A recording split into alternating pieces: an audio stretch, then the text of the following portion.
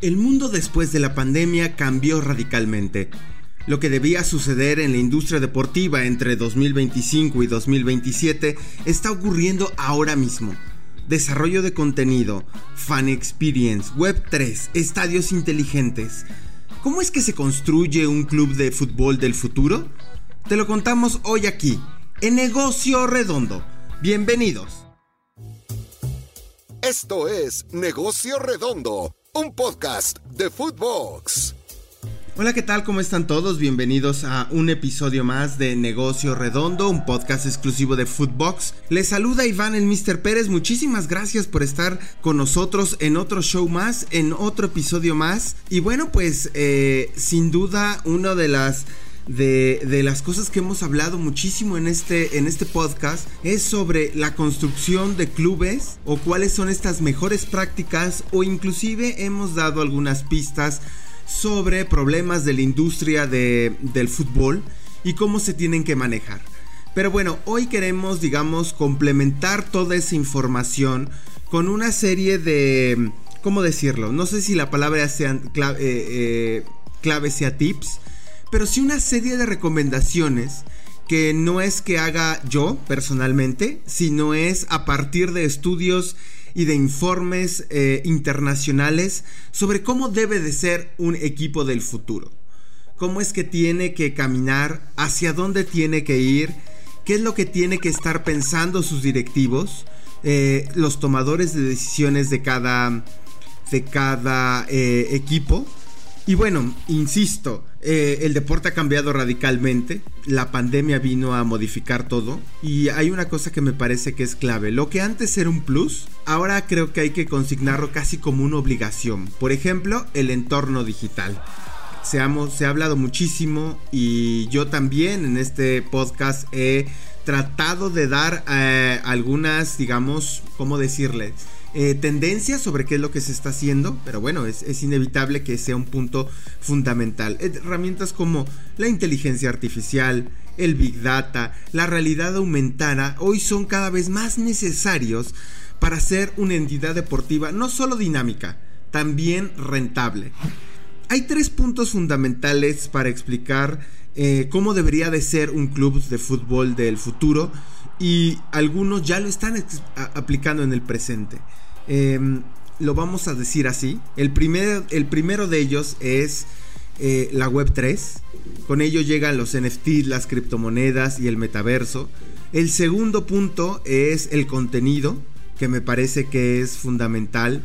El desarrollo de contenido, la venta de derechos, a veces no a las cadenas ya tradicionales, sino justamente a estas over the top, las OTTs, ¿no? El caso de, por ejemplo, muy sencillo, Paramount, la próxima temporada de fútbol inglés se va a transmitir en México y en América Latina, a partir de ahí la Premier League.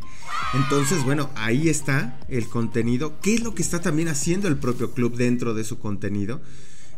Como estos hubs internos de contenido que ya existen en los clubes o que se empiezan a desarrollar.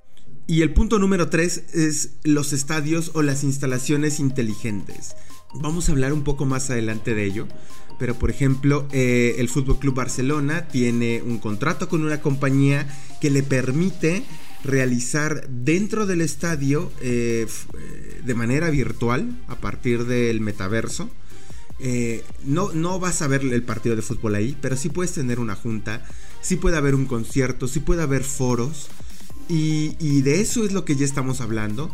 El tema, por ejemplo, también hay una expectativa enorme de lo que va a construir Sony y lo que va a construir el Manchester City en el Etihad Stadium, ¿no? Que lo van a hacer de manera digital y probablemente sea el primer equipo que venda boletos para ver partidos en vivo a través del metaverso.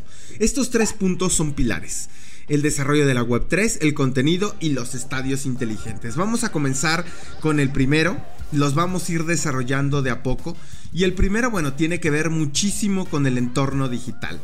Hoy en día, hay que decirlo de esa manera, las instituciones deportivas han ido de a poco generando pues oportunidades de negocio para nuevas compañías que bueno, siendo muy honestos, hace 4 o 5 años no estaban en el panorama. Y uno de estos puntos, pues bueno, es el desarrollo de la Web 3 y los productos que van dentro de la Web 3, ¿no? Sin duda los más populares o los que más se conocen en la industria del deporte son los famosos NFTs, ¿no? Estos NFTs que son coleccionables digitales o ya empiezan a ser no solo coleccionables, sino la llave para generar otro tipo de experiencias, ¿no? Digamos que a través de los NFTs, los non-fungible tokens, se puede vender desde una jugada, ¿no? Como lo ha hecho la NBA Top Shot, que bueno, son una cosa brutal. Han movido un coleccionable, está arriba de $200,000, ¿no? Creo que el más famoso, el de LeBron, está arriba de esa cantidad. Y bueno, pues de eso estamos hablando como industria de coleccionables. Pero hay un punto número 2 dentro de esto, que son los NFTs como boletos de temporada regular.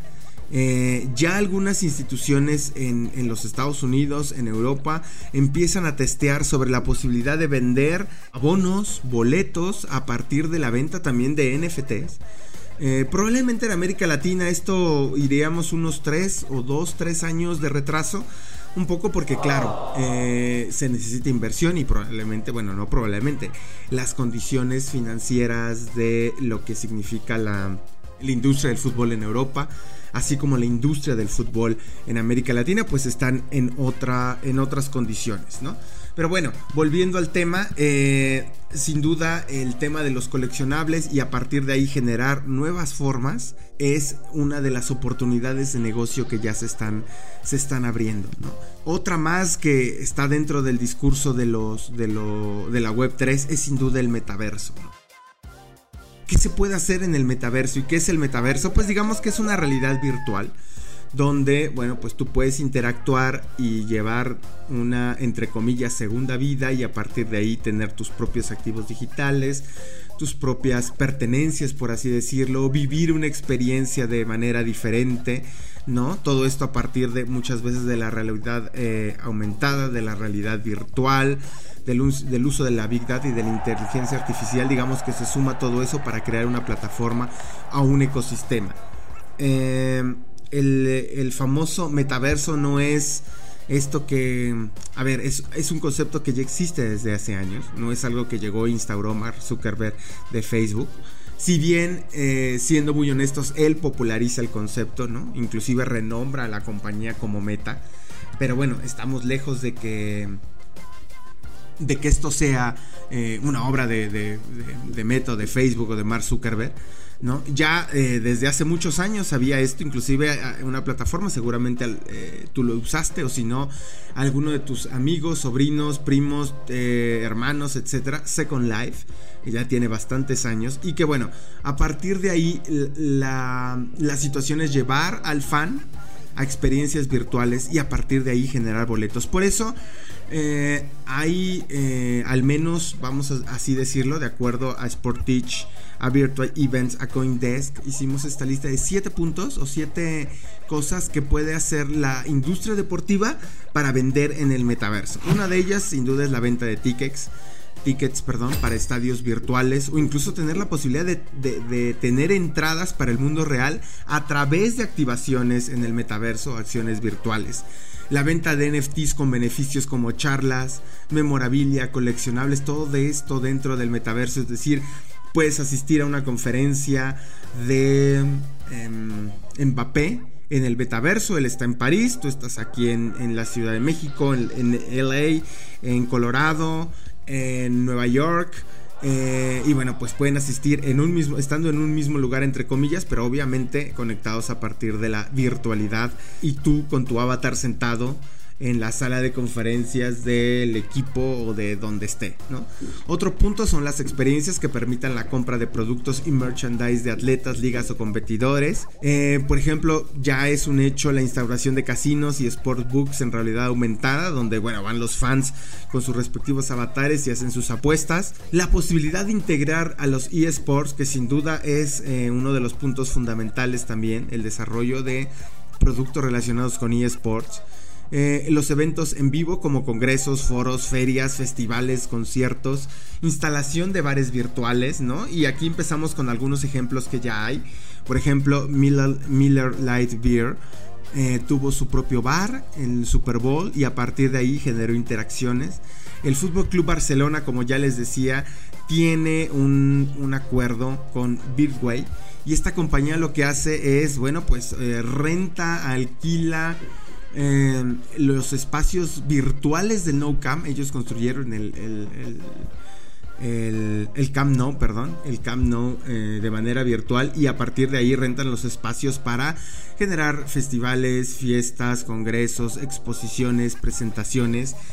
Y no tiene que ser forzosamente ver un partido de fútbol como posiblemente lo pueda hacer en un tiempo el Manchester City. El punto número 2 que me parece relevante es el contenido. El contenido sigue siendo el rey y la reina es la distribución. Es decir, el contenido hoy es cada vez más relevante in-house y lo que pueden generar fuera de. Hay un ejemplo que se documentó en el newsletter del Mister hace algunas semanas que no tiene que ver con fútbol, pero es un ejemplo que me parece importante hablarlo. Es la creación de las famosas super apps. La Liga Mexicana de Béisbol va a crear o ya va a lanzar al mercado en una semana su super app. ¿Y esto qué es de super app? Pues todo el contenido que te puedas imaginar. Su enlace a la OTT, las noticias, el calendario, los boletos, es decir, todo en un solo lugar. No es que esto sea el camino para todos los clubes o los que quieran ser clubes que caminan hacia la modernidad, sino que el contenido es una pieza relevante y fundamental para el desarrollo, ¿no? Por ejemplo, en México quizá no lo han detonado tanto, pero bueno, ya lo sabemos de Chivas, que tiene su propio OTT, pero también Mazatlán tiene su propio OTT, el Club Puebla tiene su propio OTT, es decir, sí son de nicho, pero el contenido puede generarles un buen negocio a mediano y largo plazo. Esa es una gran oportunidad. Por supuesto, el tema de generar engagement, como lo hace muy bien el Club León, también, ¿no? Es decir, con presentación de sus jugadores a través de un videojuego, ¿no? Como lo ha hecho, o con un par de comediantes también. Es decir, la diversificación y el cómo se comuniquen puede ser algo determinante para el club, ¿no? ¿Qué es lo que transmite? ¿Cómo? ¿De qué manera? Y bueno, también obviamente para un club moderno es importante saber cuál va a ser el storytelling que quieren manejar. Eso es fundamental. Y por último, y algo no menos importante, es justamente la construcción de estadios inteligentes, ¿no? Hoy seguramente tú has escuchado hablar de lo que son las casas inteligentes, que prácticamente le aprietas un botón y todo está operando ya en tu casa, el refri, le prendes la tele, apagas la luz, le bajas el tono a la luz, etcétera.